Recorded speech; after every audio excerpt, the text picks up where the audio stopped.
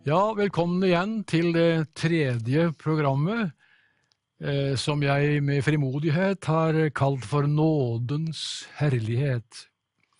Og jeg håper at du har fulgt med de to forrige, og nå skal vi gå videre.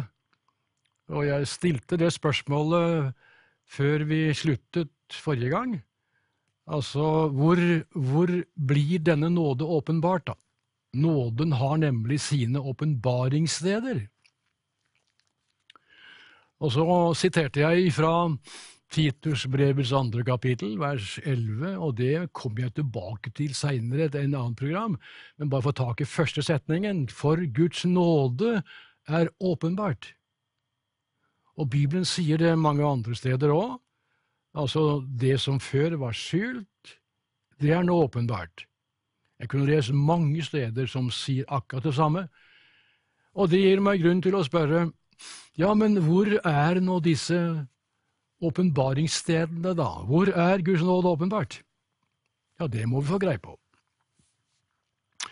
Og da er det jo helt umulig å stille det spørsmålet uten å lese hva det står i Johannes evangeliums 1. kapittel.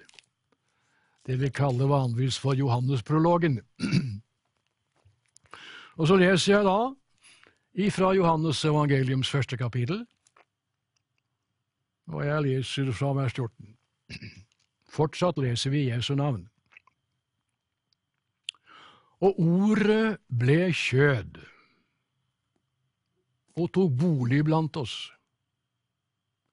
Og vi så hans herlighet, en herlighet som den enbårne sønn har fra sin far, full av nåde og sannhet. Johannes vitner om ham og roper, det var om ham jeg sa, han som kommer etter meg er kommet foran meg, fordi han var før meg. For av hans fylde har vi alle fått, og det nåde over nåde. For loven ble gitt ved Moses. Nåden og sannheten kom ved Jesus Kristus. Ingen har noensinne sett Gud, den enbårne sønn som er i Faderens favn, han har forklart ham. Her sies det jo tydelig og klart uten at det skal være en minste grunn til å undres. Her sies det jo tydelig og klart at selve åpenbaringsstedet for Guds nåde, det er Jesus Kristus.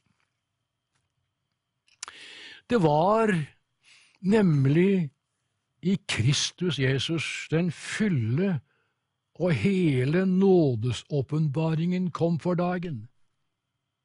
Da kom han som var full av nåde. Og så er det liksom det ikke er godt nok å bare si han var full av nåde, det er sterkt og det, men så føyes det inn, han var full av en nåde som flyter over. Det er nådens fylde som også her kom for dagen. Han kom full av nåde og sannhet. Jeg er veldig glad for, som en har sagt. Det var godt at det er i den rekkefølgen. At ikke heter han kom med sannhet og nåde. Nei, han kom med nåde først, og så sannhet. Jeg tror det er en guddommelig rekkefølge, som er helt planlagt ifølge Guds visdom. Han kom med nåde, som åpner for å ta imot sannheten. Det er jo en veldig stor hemmelighet. Det var ikke bare han kom at det var fullt, men det fløyt over. Fylde, nåde over nåde, nåde på nåde, nåde som nådesbølger, som etterfyltes av en annen nådebølge, og det slutter ikke. Det er nådestrømmene som flyter fram, Og Gud vil gjerne at disse nådestrømmene skal flyte inn også over din lille kyst, du menneske. Et menneske som også har sine kyster og bredder. Men Guds nåde strømmer over. Og så vil Gud at denne strømmen, fyllen av nåde, skal flyte innover også ditt livsområder. Gud velsigne deg til å se det. Vi kommer tilbake til dette med det som strømmer over. Jeg kommer tilbake til det i et av de begrepene jeg må komme innom før jeg er ferdig med serien, og det er i Romerne kapittel 5. Jeg holdt på å si at du kan forberede deg og lese hele kapittel 5. Jeg kommer tilbake til det, helt sikkert. Og der brukes altså da et uttrykk, det tales om den overstrømmende nåde. Altså en nåde som strømmer over. En nåde som flyter over alle sine bredder. Nåden kan ikke begrenses i sin storhet. Den sprenger alle grenser. Det er Guds nåde. Hør nå, denne Guds nåde var til stede, har jeg sagt allerede, i Det gamle testamentet. Mennesker opplevde Guds nåde. Men la meg si det så enkelt da. Både de som opplevde nåde og frelse i Det gamle testamentet fikk det på forskudd. Og hvorfor kunne Gud gi det på forskudd? Jeg tror det har noe med det som Paulus behandler i kapittel 3 i Romerbrevet. Gud i sin langmodighet bar han over menneskenes synd og elendighet. Hvorfor det? Han bar over, for han så fram til det øyeblikket da nåden skulle åpenbares i sin fylde. Og den kom altså da med Jesus Kristus. Det var først i Jesus Kristus denne nådesfylden ble åpenbart.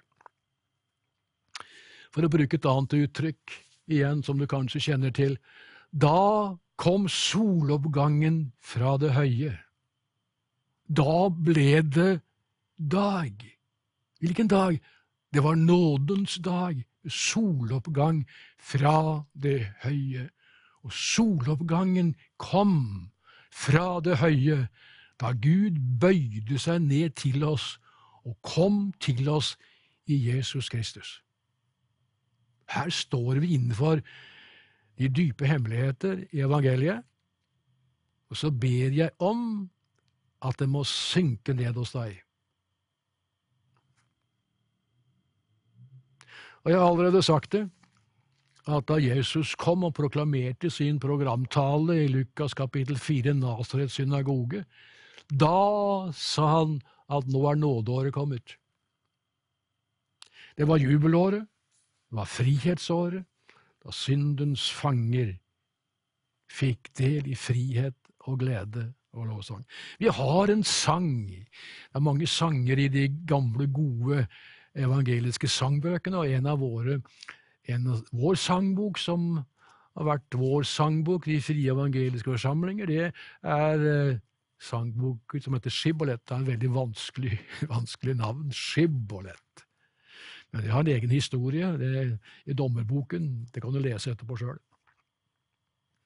Shibboleth, oi Shibboleth, finnes en sang som heter Nå er nådeåret kommet. Nå er frihetens dag. Nå er hele vår trelldom forbi. Syng da ut dette bud, du som valgtes til hans brud. Nå er nådeåret kommet. Nå er frihetens dag. Nå er hele vår trelldom forbi. Det er evangeliet. Den frihet som Jesus vant til oss i sin død og oppstandelse. For evangeliet tilbyr frihet for fanger. Og om jeg hadde stor tid til å gå videre med det, det har jeg ikke.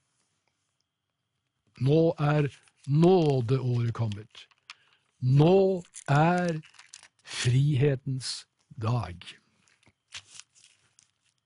Men hør nå, og nå skal du høre noe du kanskje aldri har tenkt på før.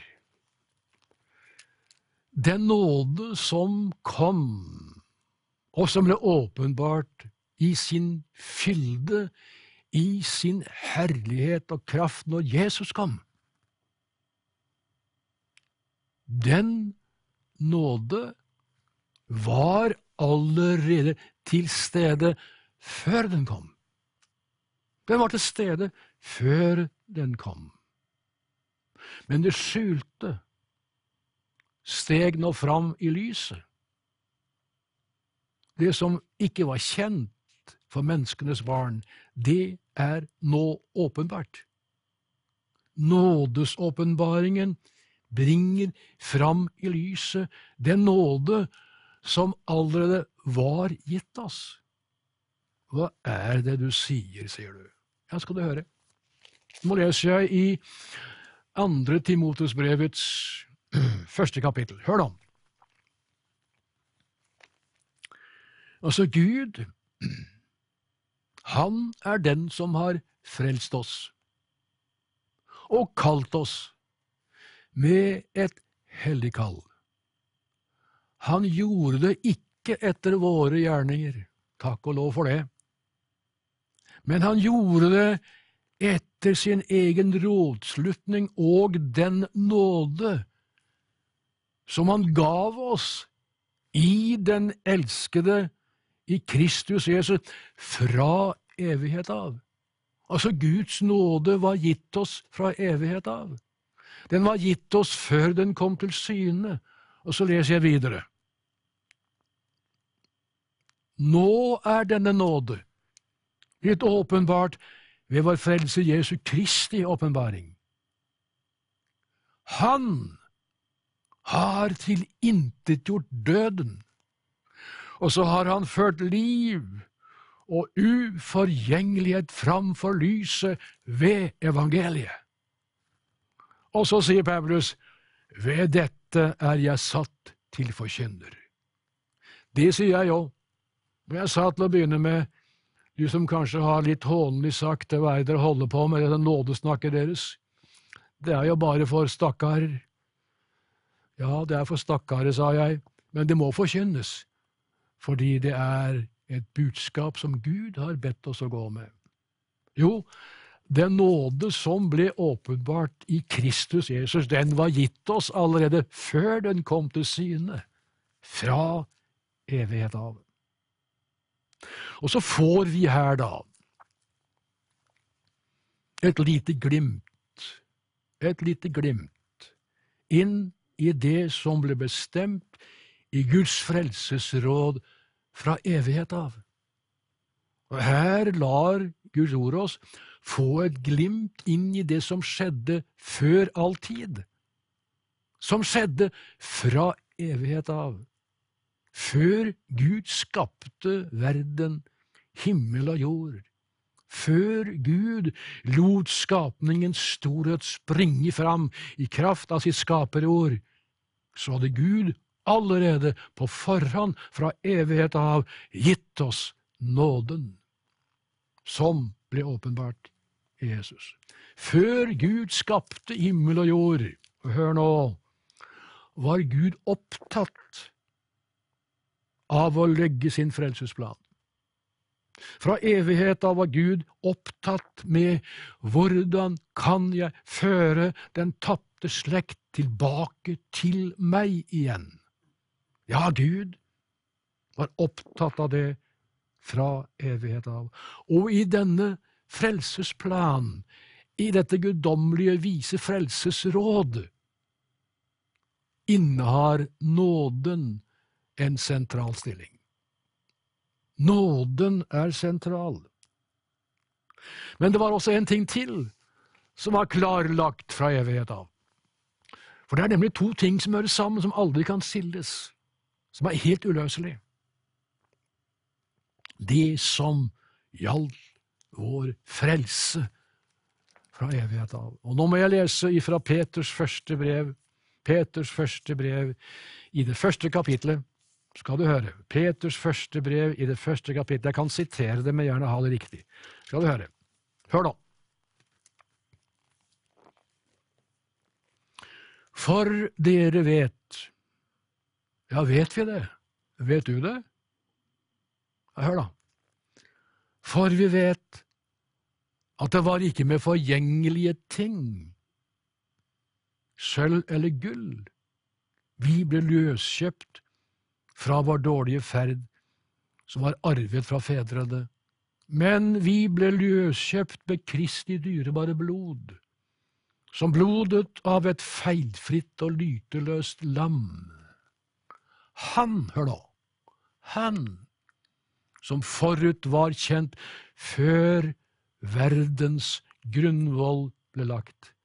Men for deres skyld ble han åpenbart ved tidenes ende. Ved ham har dere kommet til tro på Gud, som oppreiste ham fra de døde og gav ham herlighet. Derfor er deres tro også håp til Gud. Jeg sa at det er to ting som henger sammen, og det er nåden og lammets blod. Nåden var gitt oss, kjent fra evighet av, tatt ut i Guds vise frelsesråd, og lammet var kjent hos Gud før verdens grunnvoll ble lagt, og hele vår frelse er knyttet til lammet. Det er nesten som man, jeg sa det i sted, nesten mister pusten, når man begynner å ane noe av de guddommelige dimensjoner som finnes i det vise frelsesråd, den kloke frelsesplan som Gud la fattet hos seg selv fra evighet av. Og jeg sa det er to ting som er uløselig knyttet sammen, det er nåden og lammets blod. Lammet var tatt ut til det fullkomne offer, og Jesus hadde fra evighet av sagt ja til sin forsonende gjerning.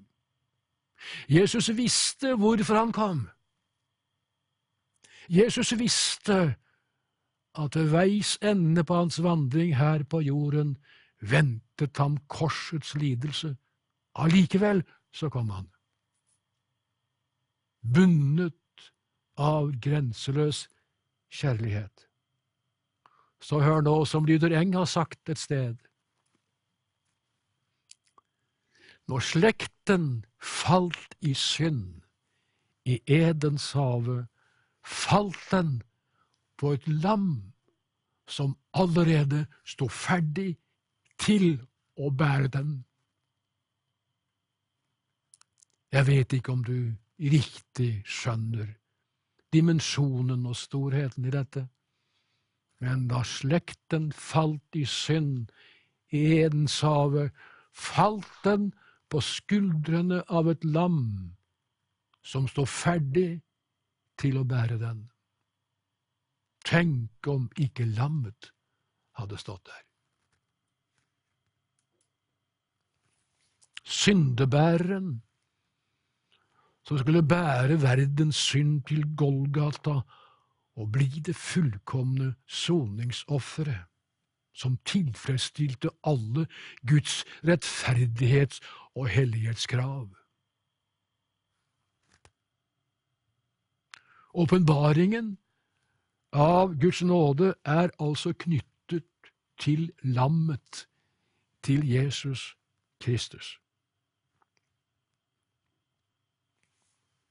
Vi møter denne nådesåpenbaringen i hele Jesu liv og gjerning. Vi møter nådesåpenbaringen i krybben. For tidens skyld må jeg nå bare sitere, noter det hvis du vil, og ta det med deg. 2. Korinterbrevs 8. kapittel, vers 9. Så står det, for dere kjenner vår Herre Jesu Kristi nåde, at han for deres skyld ble fattig, da han var rik, for at dere ved hans fattigdom skulle bli rike. Ja, det er budskapet også som innbefatter krybben. Revene har huler, men menneskesønnen har ikke det han en gang kan helle sitt hode til. I sannhet han ble fattig. Gud ville det slik. Åpenbaringen av krybben, Jesu nåde i krybben, at han var villig til å bli menneske. Og så måtte han bli menneske da. Og så må jeg snakke om det siden da. Han måtte bli menneske for å kunne bli menneskenes forløser. Han kunne ikke være Gud. Som Gud kunne han ikke forløse menneskeslekten. Han måtte bli menneske for å forløse menneskeslekten. Han måtte bli en av oss. Det må jeg komme tilbake til. Vi møter Jesu nåde i hans gjerninger, hans nådegjerninger. Og det kan du lese om. Men aller klarest møter vi Guds nåde i Golgata. I Golgata. Han brakte nåden fram i lyset, i kraft av sin død på Golgata. Nå kunne jeg lese Hebreerne kapittel 2, vers 9, og så skulle jeg ha lest kapittel 3 i Romerbrevet fra vers 23 til vers 26. Lov meg det om du vil, og les det for deg selv. Romerbrevet kapittel 3, fra vers 23 til 26. Kanskje jeg kommer tilbake til det senere. Det er nådens åpenbaringssted. Det andre eller tredje stedet hvor Guds nåde åpenbarer seg, vet hva det er? Det er i evangeliet. Evangeliet er åpenbaringen av Guds nåde. Derfor kalles Bibelen, Guds ord, kalles for Guds nådes ord. Det er Guds nådes ord som taler om nåde, og som formidler nåde til fortapte syndere. Evangeliet er et nådeord som formidler nåde, som taler om nåde. Evangeliet er ikke bare ord om nåde, men evangeliet er i seg selv et frelsens middel. Det er troens ord som virker hva det er sendt til. Det er et frelsesmiddel, og jeg må jo slutte i dag da. Jeg må få med det. Og du kan det, jeg håper du kan det, men hvis ikke så hør nå i Romerbrevet kapittel 1, vers 16-18. For jeg skammer meg ikke for evangeliet. For det er en Guds kraft til frelse for hver den som tror. For jøde først, og så for greker. For i evangeliet åpenbares Guds rettferdighet. Som skrevet står, av tro til tro, den rettferdige ved tro skal han leve. Altså nådesord evangeliet, som er fullt av nåde, er også i seg selv et frelsens middel. Vi blir frelst ved å tro evangeliet. Vi blir frelst ved å ta imot det, og oppleve at evangeliet er fullt av nåde. Evangeliet er fullt av kraft. Evangeliet er fullt av forløsning, som setter mennesker fortsatt i frihet, bare på grunn av Guds grenseløse nåde. Det er nådens herlighet det dreier seg om. Og så kanskje jeg må slutte, for det er flere åpenbaringssteder hvor vi møter nåden som åpenbares. Men kanskje la meg ta det i full fart da. Gud åpenbarer sin nåde i det forvandlede liv. Det liv som omskapes, det menneske som blir frelst av nåde, og får et forvandlet nytt liv. Tenker annerledes, handler annerledes, har annen vei og et annet mål, så er det frelste mennesket i seg selv et åpenbaringssted for Guds nåde. Du som er frelst, er i din stilling i kraft av nåden, er du et åpenbaringssted for Guds nåde. Folk undrer seg over at du som før levde på verdensvis, nå lever du annerledes, for du er med ditt liv som et Guds barn, frelst av nåde, er også du et åpenbaringssted for Guds nåde. Der hvor du går, der hvor jeg går, åpenbarer Gud sin nåde i et forvandlet liv. Det er nådens kraft. Det er nådens herlighet. Er det noe rart i at jeg elsker å preke om det? Må så være Jesu Kristi nåde, Gud vår Fars kjærlighet og Den hellige ånds samfunn være med oss alle. Amen.